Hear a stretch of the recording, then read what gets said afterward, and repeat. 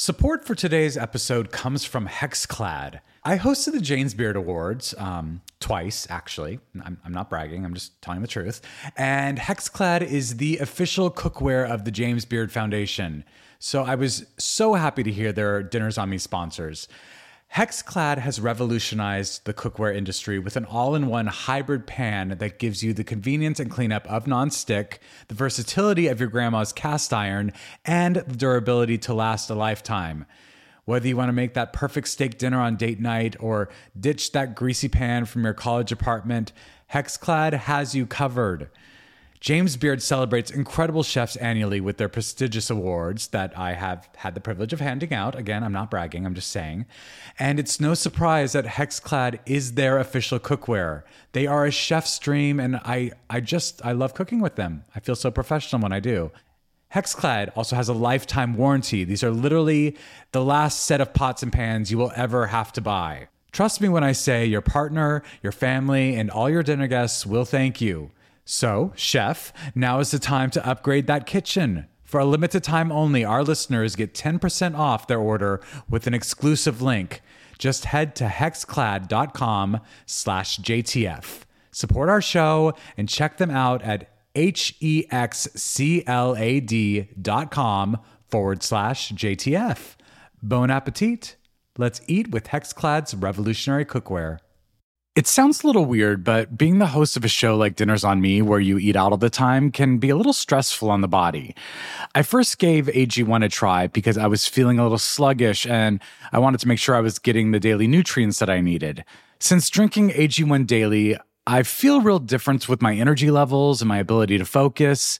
That's because AG1 is a foundational nutrition supplement that supports your body's universal needs like gut optimization, stress management, and immune support. Since 2010, AG1 has led the future of foundational nutrition, continuously refining their formula to create a smarter, better way to elevate your baseline health. I recommend AG1 to all my family and friends because it's formulated based on the latest science and maintains high-quality standards.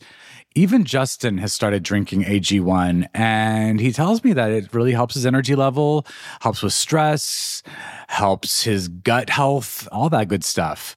If there's one product I had to recommend to elevate your health, it's AG1, and that's why I'm excited to welcome them as a new partner to the Dinners on Me podcast. If you want to take ownership of your health, it starts with AG1.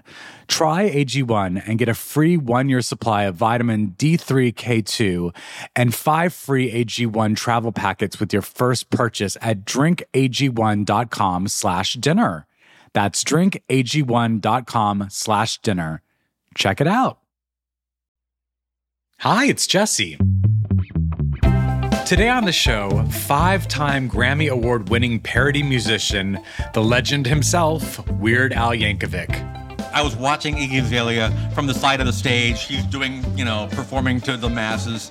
And I said, okay, I got to do this. So as she's walking off stage, and she's not even all the way off stage, and I'm like, Iggy, hi, it's Weird Al Yankovic. This is Dinners on Me, and I'm your host, Jesse Tyler Ferguson.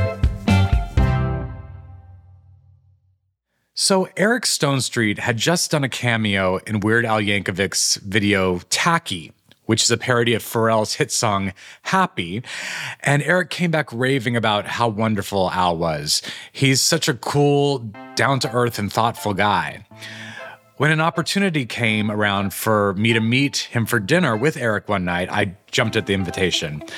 And I've remained friendly with him and his wife, Suzanne, ever since. I have family members who occasionally forget to wish me happy birthday, but you know who never forgets to send me an email or a text on October 22nd? Al Yankovic. Same with holiday cards. We can always count on a ridiculously thoughtful and hilarious card from the Yankovic family every year. It's so good to see you. Thanks for doing that. Of course. Al is a vegetarian, sometimes vegan, so I wanted to find a spot where he wasn't relegated just to a small box on the menu. No, I wanted to take him somewhere where he could order anything his little heart desired. Plus, Cafe Gratitude is the stuff of Los Angeles legend at this point. The ordering alone, and if you don't know what I'm talking about, just wait. Cafe Gratitude is celebrating 20 years, and looking at how mainstream it is to eat vegetarian and vegan now, I mean, White Castle has Impossible Burgers. You have to imagine their foray into food at a time where it was very much not the mainstream must have had a big impact. Okay, let's get to the conversation.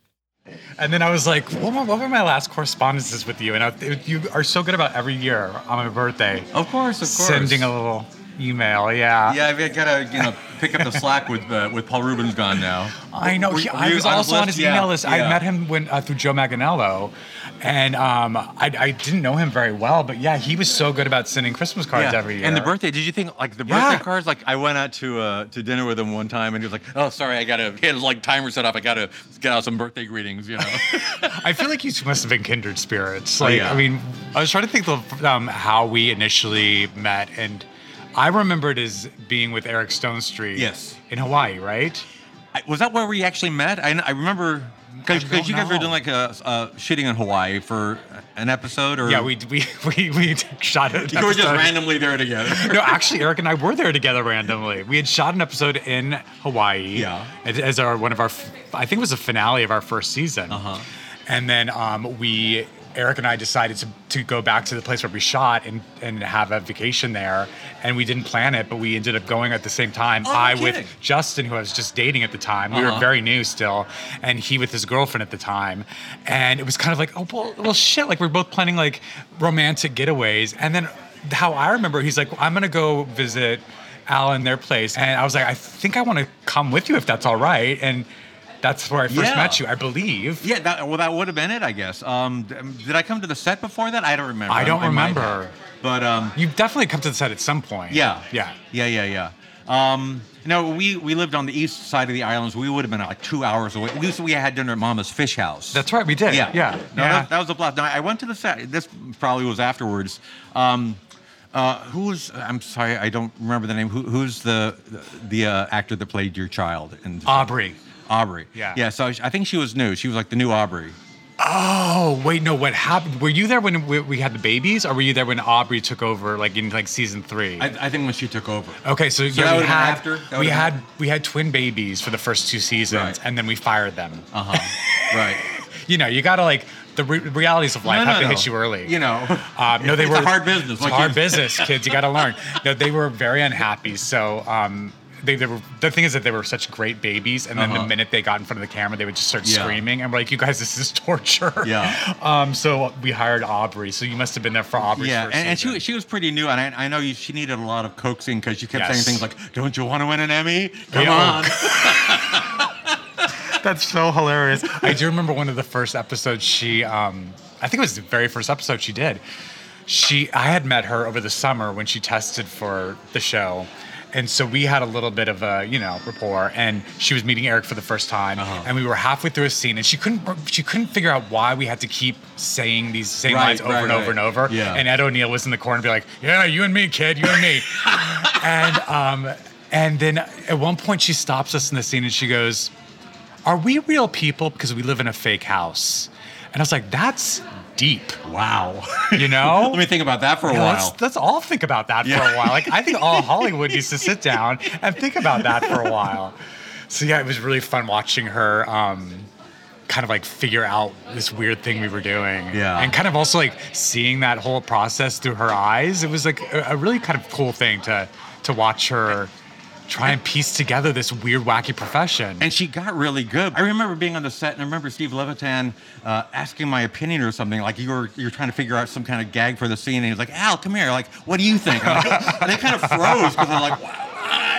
I'm honored that you would ask, but I was in the writer's room for about 10 seconds. Oh my God, he brought you into the writer's room? I mean, that was, metaphorically.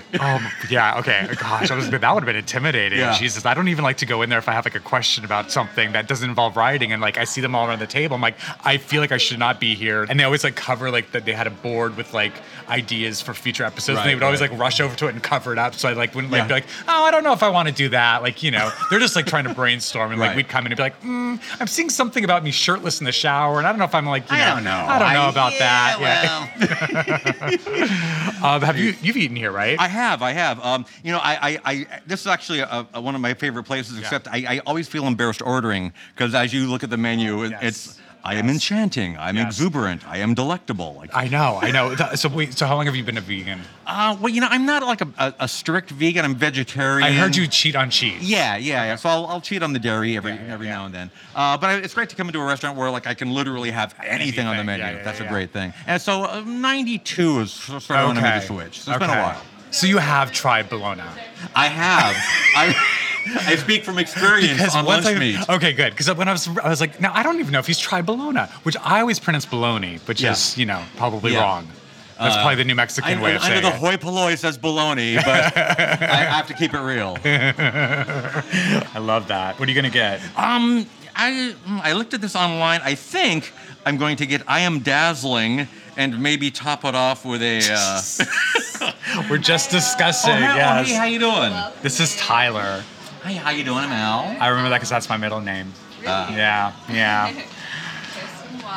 Wait, great. I did have a question for you, though. Yes. When you started working here, did you have to memorize both the names and, like, what they are? Like, if someone said, I want the Japanese bowl, you have to know that it's this? Yeah, I mean, it just kind of... That's like a whole other level. It was. Now I know, like, if you say you want the pure, I'll know what it is, or vice versa, so... Let me know if you have any questions. Do you need a minute? I'm good. I think I already know what I want. I always get the same thing here. I'm going to get the I Am Humble, which is an Indian curry bowl for people who are listening want to know what I just ordered. And I want the lemonade, which... Yes, you're good. Got you. Well, that one's probably pretty easy to remember. And I would love to get I Am Dazzling. And you are. Thank you, with avocado. And I Am Magnificent. This movie. Thank you. Oh, it's saying we're out of stock of our magnificent. What? No. Yeah, we're all... Al, you're not magnificent. Oh, no. Oh, gosh. There was a lot of magnificent people who came in today and took all the... What do I want? I'm sorry, you're I like the Illuminated Grace. That's really good. The Grace smoothie. It's like a coconut cream. Oh, let's do I Am Grace. Okay. Why not? I might need a coffee, too. I am courageous. Just a black coffee. Did you want any milk with that? I'll take some milk. Yes. Like oat, almond, coconut. I'm going to do oat. Oat. Yeah. Got you. Thank you. Thank you very much. I actually knew nothing about Dr. Demento. Uh-huh. And so I want you to first explain who Dr. Demento is to me. I mean, I've since looked him up, but he's obviously someone who was extremely, instrumental in you becoming who you are. Yes. First of all, is he still around? He's still around. He was on terrestrial radio for decades, and that stopped a while ago. He's still doing a show every week, but it's an online thing. But I started listening to a show in the early 70s when I was just a preteen. It was a kind of thing where like everybody in school was like, have you heard this Dr. Demento guy? He plays all this crazy music. And I listened for a while until my mom heard some of the songs that he was playing. And a few of them were like double entendre, kind of like, a little risque. Yeah. And after that, I had to listen late at night with the covers pulled up over my head. Sure. With a little AM/FM alarm clock radio next to my ear. Yeah. He knows a lot about music. He's got a master's degree in rhythm and blues music. He's a huge record collector. He's got over 250,000 albums just in his house. Wow. And he's famous for playing demented music. So he was basically a DJ. Yeah, he's a DJ. Like I met him for the first time when he came to my high school because he did an after-school presentation on wacky music, basically. It's so interesting that your parents were like, "This is too risque for you to listen to," and then he actually ended up coming to your school. So Right. like the school was like, "Please come on in." Yeah. Oh, that's interesting. Yeah. Yeah. But and I would send him tapes in the mail. I was 15, 16 years old, and I was just recording songs in my bedroom on a little tiny cassette tape recorder. Sure. Just me and my accordion. Yeah. And they were horrible songs. I mean, they were not good. I'm not proud of them.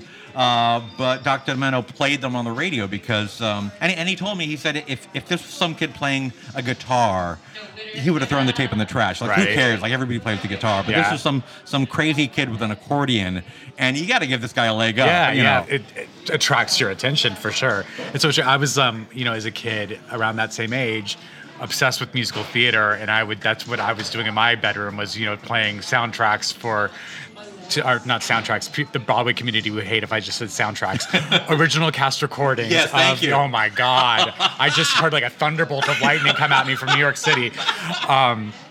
The original cast recordings of musicals, and I would kind of like dream up like how I would direct them, and like I remembered I had a whole production of Phantom of the Opera in my head, the way it existed to me. And then when I went to go see it in New York, I was like, well, this is not right. Not within your head. The Hal Prince, Tony Award-winning production of Phantom of the Opera that ran for 25 years on Broadway was not how I imagined it to be. So I definitely like relate to, being that kid in like, your room and just holding yourself away and finding that thing that you connect to. We're going to take a quick break, but don't go away. When we come back, we'll hear about how a song about a family car got him on the radio, and we'll commiserate about being nerds in elementary school and high school. Okay, be right back. Don't you just love it when someone looks at you and says, something's different about you? What were you up to last night? Well, no matter how late you were up the night before, Lumify Redness Reliever Eye Drops can help your eyes look more refreshed and awake than ever. Lumify dramatically reduces redness in just 1 minute to help your eyes look brighter and wider for up to 8 hours. No wonder it has over 6,000 5-star reviews on Amazon. You won't believe your eyes, and you can trust them because they're made by the eye care experts at Bausch & Lomb, and they're backed by 6 clinical studies. Eye doctors trust them too. They're the #1 recommended redness reliever eye drop. The one and only Lumify is an amazing drop that will have people saying, something's different about you, but in the best possible way. So check out lumifyeyes.com to learn more. It sounds a little weird, but being the host of a show like Dinners on Me, where you eat out all the time, can be a little stressful on the body. I first gave AG1 a try because I was feeling a little sluggish and I wanted to make sure I was getting the daily nutrients that I needed.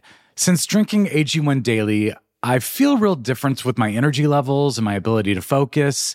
That's because AG1 is a foundational nutrition supplement that supports your body's universal needs like gut optimization, stress management, and immune support.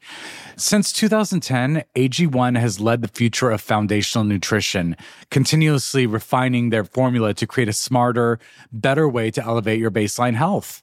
Not only did I replace my multivitamin with AG1, but I love that every scoop also includes rhodiola and B vitamins for an energy boost. I just sort of added it to my morning routine. I brush my teeth, I floss, I have my AG1. Try AG1 and get a free 1-year supply of vitamin D3K2 and 5 free AG1 travel packets with your first purchase at drinkag1.com/dinner. That's drinkag1.com/dinner. Check it out. And we're back with more Dinners on Me. Were these original songs that I know one of them that he put on the radio, because I actually listened to him talking about you, and he said, listen, it's not one of his best songs. He certainly went on to write better songs, but this was like his first thing. Sure. But were the songs that you originally started writing, were they parodies or were they original pieces? I think I was always doing both. I would send him like stupid parodies, and I also would write original songs. Mm-hmm. But I mean, again, not very good. I think the first song of mine that he actually played on the radio was called Belvedere Cruising. That's right. That's the one he mentions, and not a good song. But it was about my family car. Like my parents, when I was a small child, they bought this 1964 big black Plymouth Belvedere with red upholstery, and it was our family car until I took it to college and destroyed it. Well, I'm glad there's a song that will memorialize it. But again, I mean, humble beginnings. That was one of those kind of things. Also, I can only imagine as a kid. How old were you when you were listening to Dr. Mento? Like 12-ish. Like when I first started out, it felt like all my fans were 12 years old because that's all the fan letters that I got were from 12-year-old boys. Yeah. And I have a multi-generational fan base now. Sure. But to this day, like the running joke is like, I bet I can tell you what your favorite Weird Al album was. Which one came out when you were 12 years old? Yeah, that's pretty accurate. Yeah. That's the scale. I'm gonna try the smoothie now. What is that smoothie called? Do you remember? I don't even remember what it's called. We're gonna think it has a coconut rim of some sort. I am dyslexic. I Am Grace. I Am Grace. Of course, I Am Grace. Quite good. My I Am Courageous coffee is delicious. With my side of oat milk, which is just oat milk. Uh-huh. It's not something special. It's just oat milk. Okay. Yeah. Did you have friends when you were younger? When you were in grade school? Yeah. I mean, it took me a while to find my people because I had friends, but I was a prototypical nerd, so I ate by myself a lot at lunch. Yeah, me too. And my whatever friends I had were also kind of nerdy, but I just never really fit in quite so much. Yeah, I was much the same as you. I ate by myself. I had a few people who kind of like left me alone, and to me, they were my friends just because they weren't tormenting me. It's a low bar, isn't it? Very low bar. Thank you for not tormenting me. Thank you for not tormenting. I like you. BFF. Yeah, totally. and no, I mean, there was this one girl, Kayla Beatty, who I walked into first grade with, and she's still a friend of mine today. Aww. And I really I treasure that friendship because she's my oldest friend. Yeah. But I do remember like one year in grade school, we had this chain link fence near my. Thank you. I am humble. Oh, it looks lovely. Oh wow, thank you. Anything else I can get for y'all at the moment? I think I'm good. Yeah. Now, what is it you got here? This is the I Am Humble. Oh, the humble, it's their curry. The curry bowl, yeah. Bowl. And the ironic thing is I'm just not very humble. So hopefully by the time I finish this, I'll have a change of attitude. But at our recess break, which was always the scariest time of the day, because it was like kind of like the teachers would disappear and probably go on their lunch. Unstructured. Anything could happen. Unstructured. And I do remember like at times I'd be like, where can I hide? Like where can I just station myself for the next 45 minutes where they can't find me? And because it was like free play, and it was like, and I remember during that recess break I was wearing a hood, and it was one of those hoods that snapped to your jacket so you could remove it like when you don't need the hood anymore. Right. This group of kids took me to the chain link fence and snapped me to the chain link fence. Oh, no. Snapped my wrist, but had the buttons on it to the like. I was basically crucified on this chain link fence. I mean, it's creative. It was creative. Listen, they used the materials at hand to torture me. But then the bell rang for us to go back in. Oh, no. And everyone left me, and I was stuck to this chain link fence. And I was just like, I was like probably 78 pounds. Like, I was just trying to use my body weight to unsnap myself from this chain link fence, and I couldn't do it. So I just sort of like waited. And it was right next to the 8th grade class, which was the oldest grade in the school. And they were probably also the most terrifying people to me because I was, maybe like I was in 3rd or 4th grade at the time. So my classroom was like across the way. And I just remember all these 8th graders kind of laughing at me. And then the 8th grade teacher came out and like freed me. And like, of course I was more embarrassed than anything, even though I did nothing. Now I was like, oh God, now the 8th graders know I'm like an outcast. Like, oh geez, now the whole school knows. I'm a pariah at Our Lady of Fatima Catholic Church in Albuquerque, New Mexico, which by the way is closing. I just found out.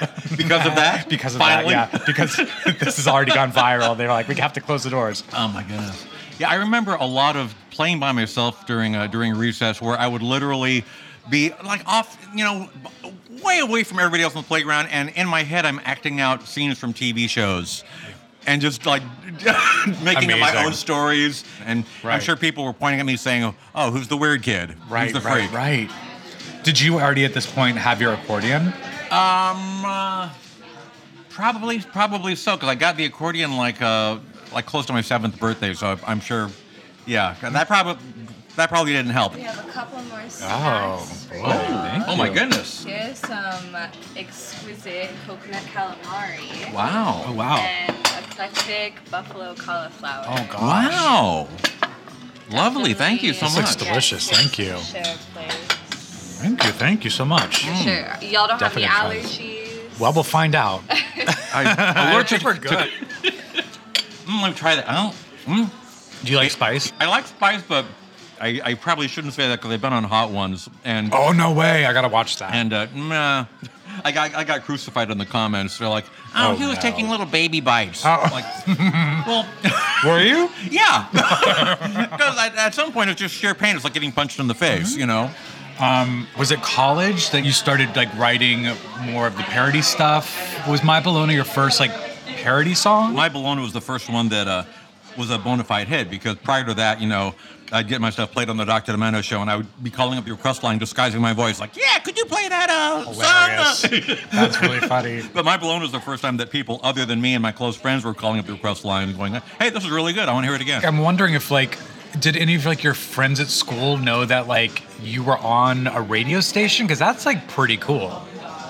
Yeah, I mean, the nerds at my high school thought I was pretty cool. Okay. But it didn't translate into BMOC status, I got it. Yeah, I get it. Yeah. I know you befriended someone in college who sort of stood up for you and became your best friend, and then maybe was he a writing partner at some point? He wasn't so much. You're talking about my friend Joel Miller, who I'm friends with to this day.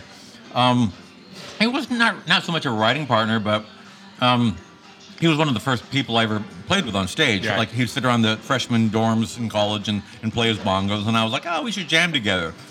I just love that it's you're a bongo and accordion duo. Yeah. It's a great combo. We just like freaking people out because, we were in San Luis Obispo, California, and playing these coffee houses. There'd be open mic night. Right. And 90% of them were acoustic guitar players playing Dan Fogelberg covers. Sure. Very laid back. Yeah. And the crowd, futons, digging the mellow vibe. Uh-huh. And then Joel and I would come up with our accordion and bongos and go, okay, everybody! And we do a medley of every song ever written in the history of the world. Everything from also Sprach Zarathustra to the theme from The Odd Couple. Just random things for 10 minutes and people's brains melted. Right. Mm-hmm. So, I mean, I'm sure it was, people were what the hell is going on? But that was something I learned pretty early on, was that people thought it was funny when I would play rock songs on the accordion, because it was some kind of a cognitive dissonance. They couldn't figure out how they could coexist. Because I taught myself to play rock and roll by listening to Elton John albums and playing by ear and figuring out chord structures and writing it down. And did you end up playing for your school, and ever was there a moment that you kind of got to prove yourself to them? I think I probably played my accordion in elementary school talent shows and things like that, but there wasn't some kind of Napoleon Dynamite moment where this guy's amazing. Oh, no way. Yeah. When I was in high school specifically, again, I carried that kind of nerd status and outsider status all the way into high school. Because it was going so well in grade school. I was like, let's just keep this going. But you didn't wear any jackets with snaps anymore. No, I learned my lesson there. And in my school, I didn't have a drama department. I went to this Catholic school that they were very sports-centric, and that's just not what I was into. Mm-hmm. And so I started this speech and debate team where there was maybe 2 other people that joined it. And I discovered this category in speech and debate called dramatic interpretation. Did you do this? I was on the speech team as well. Were you really? I was. I did humorous interpretation. I did both. Okay. I did humorous and dramatic. Yes. And I did expository as well. What's expository? It basically, you tell all about a subject. And I had a speech about hot dogs, talking about all the gross stuff that's on hot dogs. You just love food. Yeah, I guess. My whole life.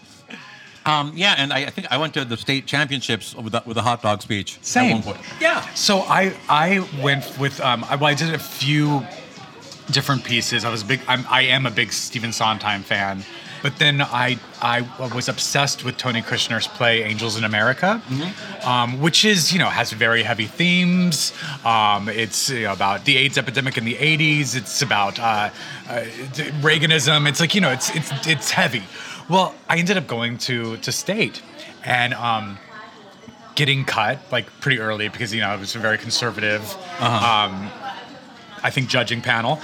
So anyway, but I got back to school and again, it was a Catholic high school that I went to, and my theology teacher of all people was like, Jesse, we heard that you did really well with this. Would you perform the piece for the class?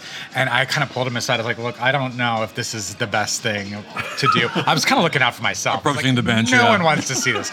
Yeah. And may I please approach the bench?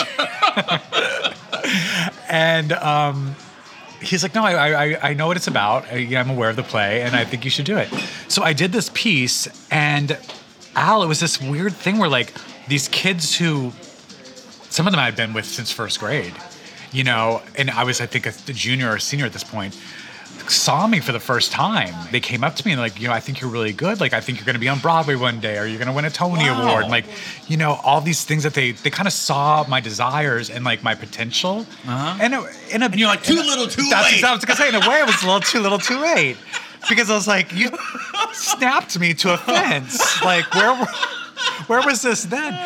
I guess, I don't know, it felt like I had been carving my own path for so long, and I had this vision of what I wanted myself to be, and no one else saw it, no one else accepted that, and I just have to only imagine that, like, I mean, from what I've read about, like, you were kind of the same type of kid. I mean, like, you became wildly successful for this thing that probably not everyone thought was very cool at one point. I mean, do you keep in touch with any of the people that you grew up with?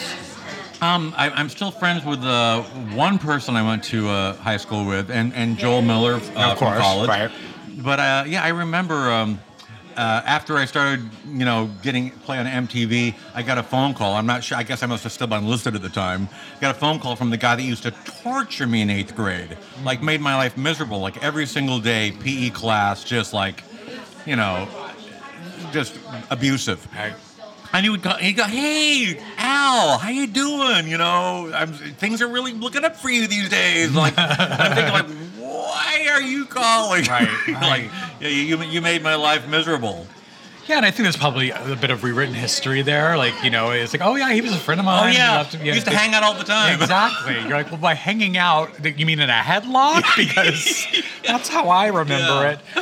I didn't realize this at the time, but you were really one of the pioneers of MTV. I mean, you embraced it in its very early years. Yeah, I mean, I was lucky in that my record deal got signed about the same time that MTV started. I signed in 1982, and MTV kicked off around the end of 1981.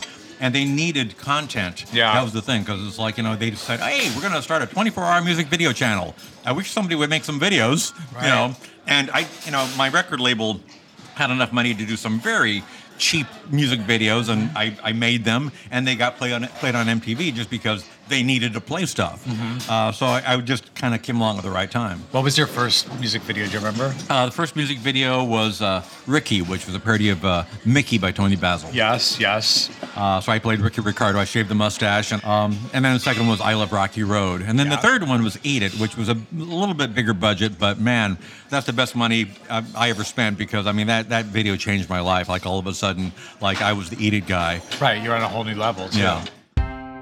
Now for a quick break, but don't go away. When we come back, Al will tell us about how he got artist permission for some of his most iconic parodies. He definitely goes the extra mile. Okay, be right back.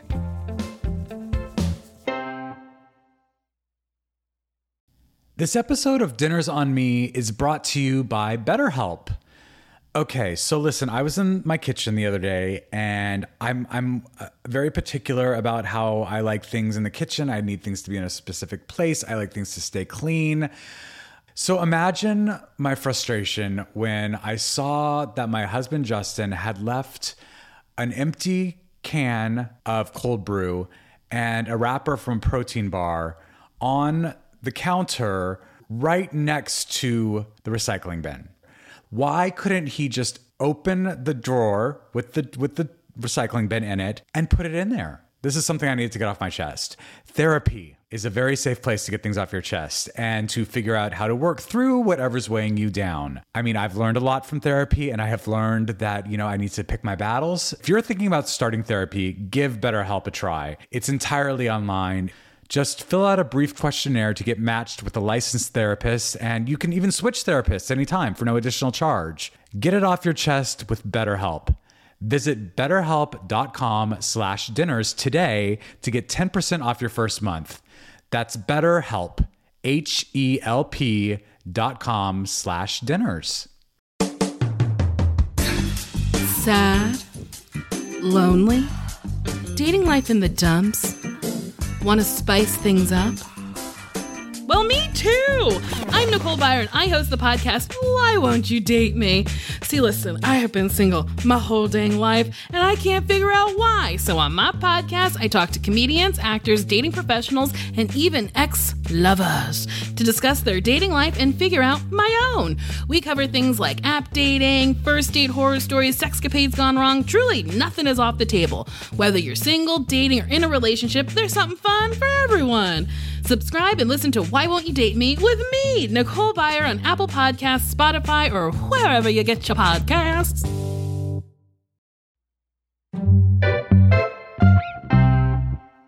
And we're back with more Dinners on Me. I know you're famously gracious about asking artists for their permission, which, you know, you don't have to do because you're protected under like parody law or whatever, but like you always do. You always ask permission. Mm-hmm. Was the first song that you had parodied, was that My Bologna? Did you? At the time, no, I didn't reach out to them because, you know, I was just you were a kid. Yeah. I wasn't going to go, let me call up the record label.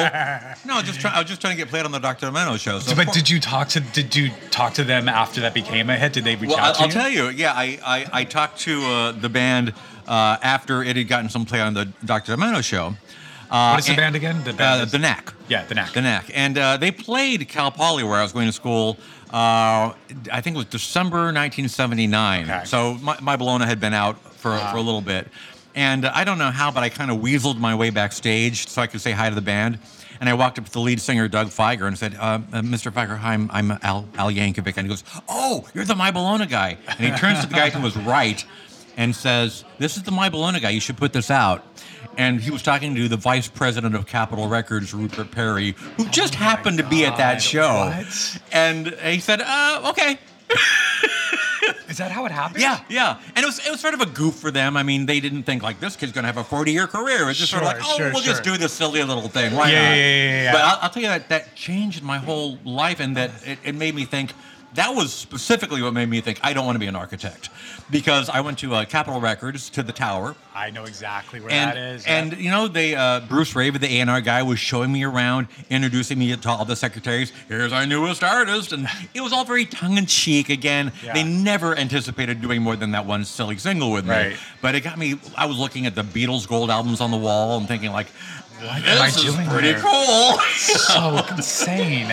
Yeah, so that's kind of what made me really think I should, like, spend a little bit of time and really try to make this happen if I can. Yeah. Did you reach out to Tony when you wrote Ricky, the Ricky parody? Yeah, because at that point, you know, I had a record deal. I was signed, and then we had to do things by the book. But like for My Bologna and for Another One Rides the Bus, yes. I mean, thankfully Queen were cool with it. They're like, okay, you can do this, but next time you should ask. Right. Because this was the beginning of like your real career when you were taking off. It's like, I mean, they didn't have any point of reference to you.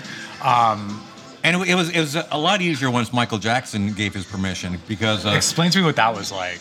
You know, it was one of those things where I didn't feel like we would get any kind of response, because you have to understand, 1983 and 1984, Michael Jackson is the most famous person in the universe. He's untouchable. He's crazy famous. And I'm just like this faceless idiot from LA making stupid records. And we somehow got the message to him that, you know, I wanted to do this parody called Eat It. And we heard back, okay. And there's a signed contract somewhere with my signature next to Michael Jackson's signature saying that we are the co-writers of Eat It. Ow. Yeah, it's crazy, right? That's insane. That's incredible. My God. I mean, did you have like interactions with him? Like, did you speak to him ever? Not before the fact. I met him on 2 occasions. I met him at one of his video shoots, and I met him backstage at one of his concerts. In fact, when I met him backstage at his concert, I had just gotten the gold albums for Even Worse, which had the fat parody. All right, last but not least. Wow. We have a mushroom pizza. Lovely. Lots of different mushrooms in here. Okay, thank you. Appreciate it. Thank you. What was I talking about? So I went backstage. Yeah. So we just got the gold albums for Even Worse, which had the parody fat on it, and I brought one to give to Michael Jackson. And he was very gracious. I mean, looking back on it, I'm sure it's like, oh, I'll throw this on the pile when I get back to the ranch, you know? How far do you get in a writing process before thinking, okay, I should probably ask for permission before I invest all of this time and energy into something? Or do you complete things? Nowadays, not too far. I mean, again, back in the old days when I was first starting out, I'd write the whole song because I figured, you know, who cares? And nowadays, and again, I get turned down very rarely. Most artists these days have a pretty good sense of humor about it. Now, it's like a badge of honor, I would think. But still, there's the off chance that they'll say no. Right. And I spend a lot of time working on these parodies now. I wrote Another One Rides the Bus in like 20 minutes, but now I'll spend like weeks working on a silly song. So basically now, instead of like writing the whole thing out, I'll just pitch them on an idea. Like, hey, we'd love to do a parody of this song, and here's the twist. The idea. What do you think? Yeah. But now I read that you really had to like kind of track down Iggy Azalea. Yeah. And it's like a tongue twister. But you presented her with lyrics when you finally did. Yeah. But see her. That's the thing, though. I mean, I like being able to get permission, but sometimes it's a real hassle. Like the same thing happened with Nirvana, because like we weren't getting a response from them, so I had to basically stalk Kurt Cobain and finally talk to him on the set of Saturday Night Live. Wait, why were you on the set of Saturday Night Live? I called him on the phone. Okay. But they were performing there for the first time. And you knew someone on SNL? That's correct. Yeah. So they put me on contact over the phone. My God. But it's like, and I think I did that with MC Hammer. I went to an award show so I could bump into MC Hammer. I mean, this has happened on a number of occasions where, like, for whatever reason, my manager couldn't get through to their reps, and my manager would say, if you want this, it's on you. Track them down. Now, I find this so interesting because not a lot of people know this about you. I do, and Eric warned me about this when I met you. He's like, he's actually really shy, and he's, a lot quieter than you probably expect him to be, especially when you're meeting him for the first time. But having to do that, having to approach, Iggy Azalea backstage at our own show or call Kurt Cobain on the phone, that takes a lot of balls. It's against everything in my nature. How did you? I am not that guy. No. I don't enjoy that.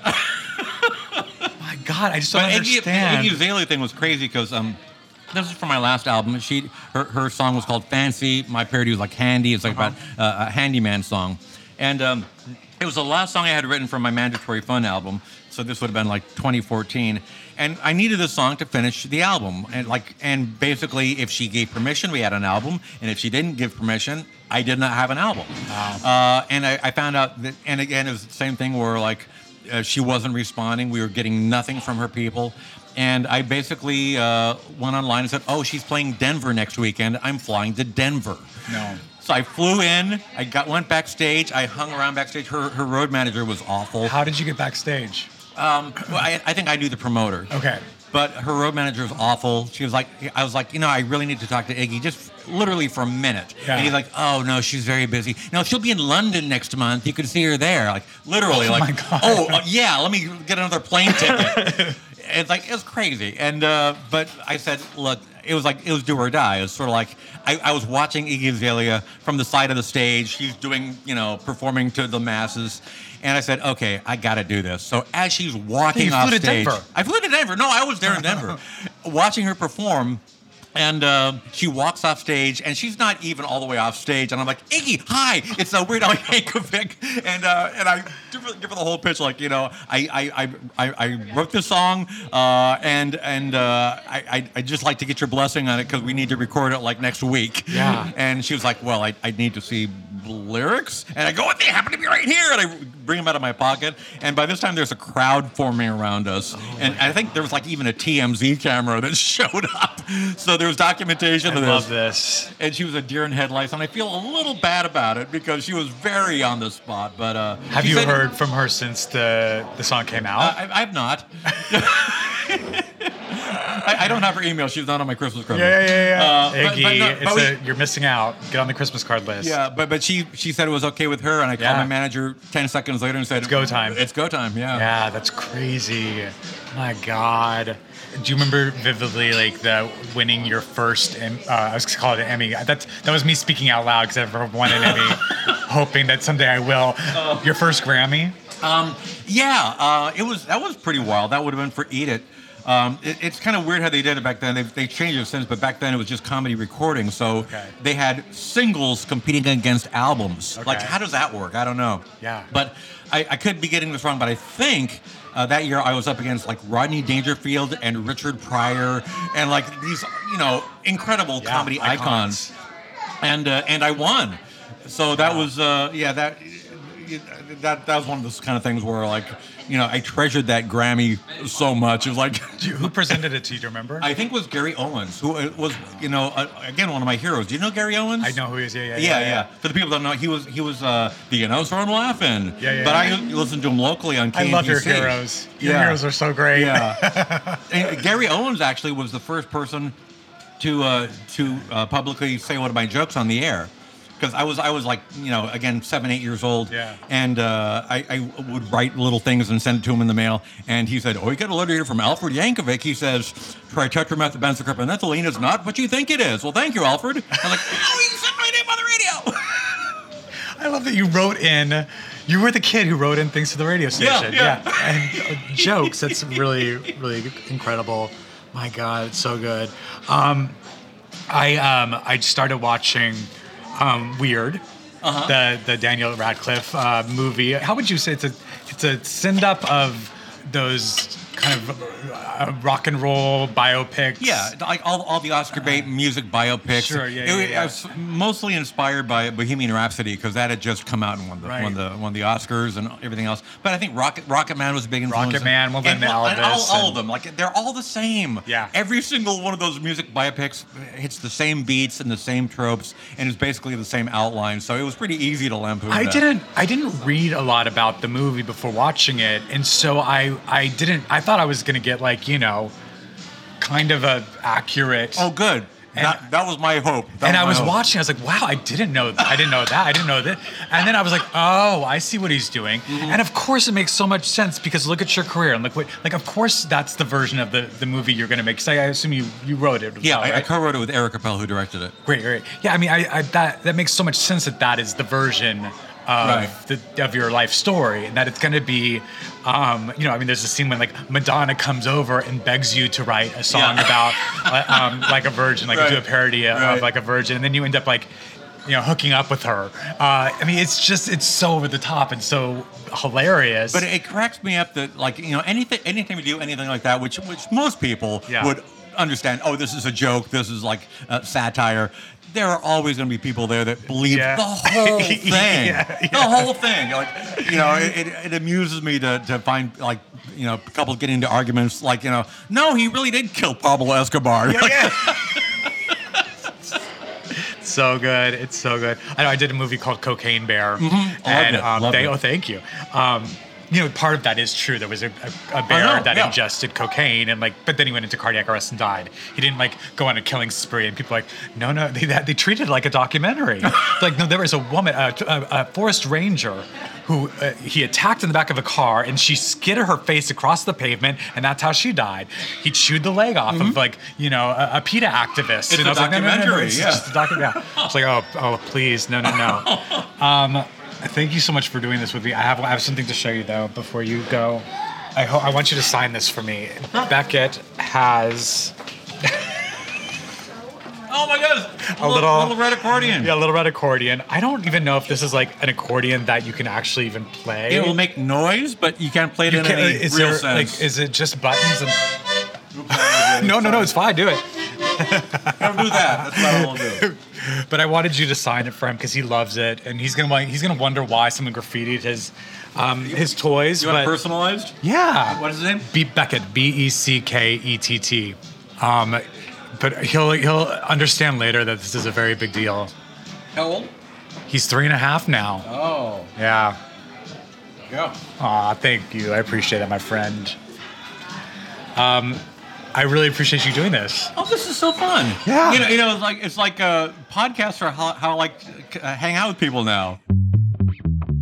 Next time on Dinner's on Me, you might know her from This Is Us, Dr. Death, or I don't know, maybe her 1999 hit single Candy. It's Mandy Moore.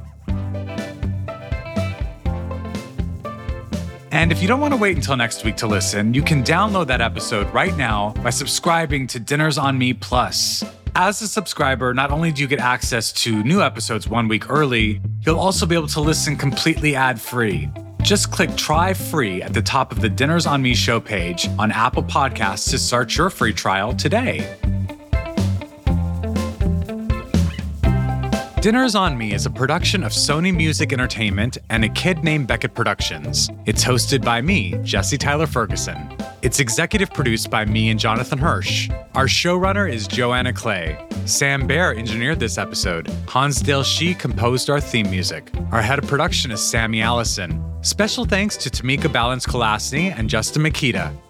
I'm Jesse Tyler Ferguson. Join me next week.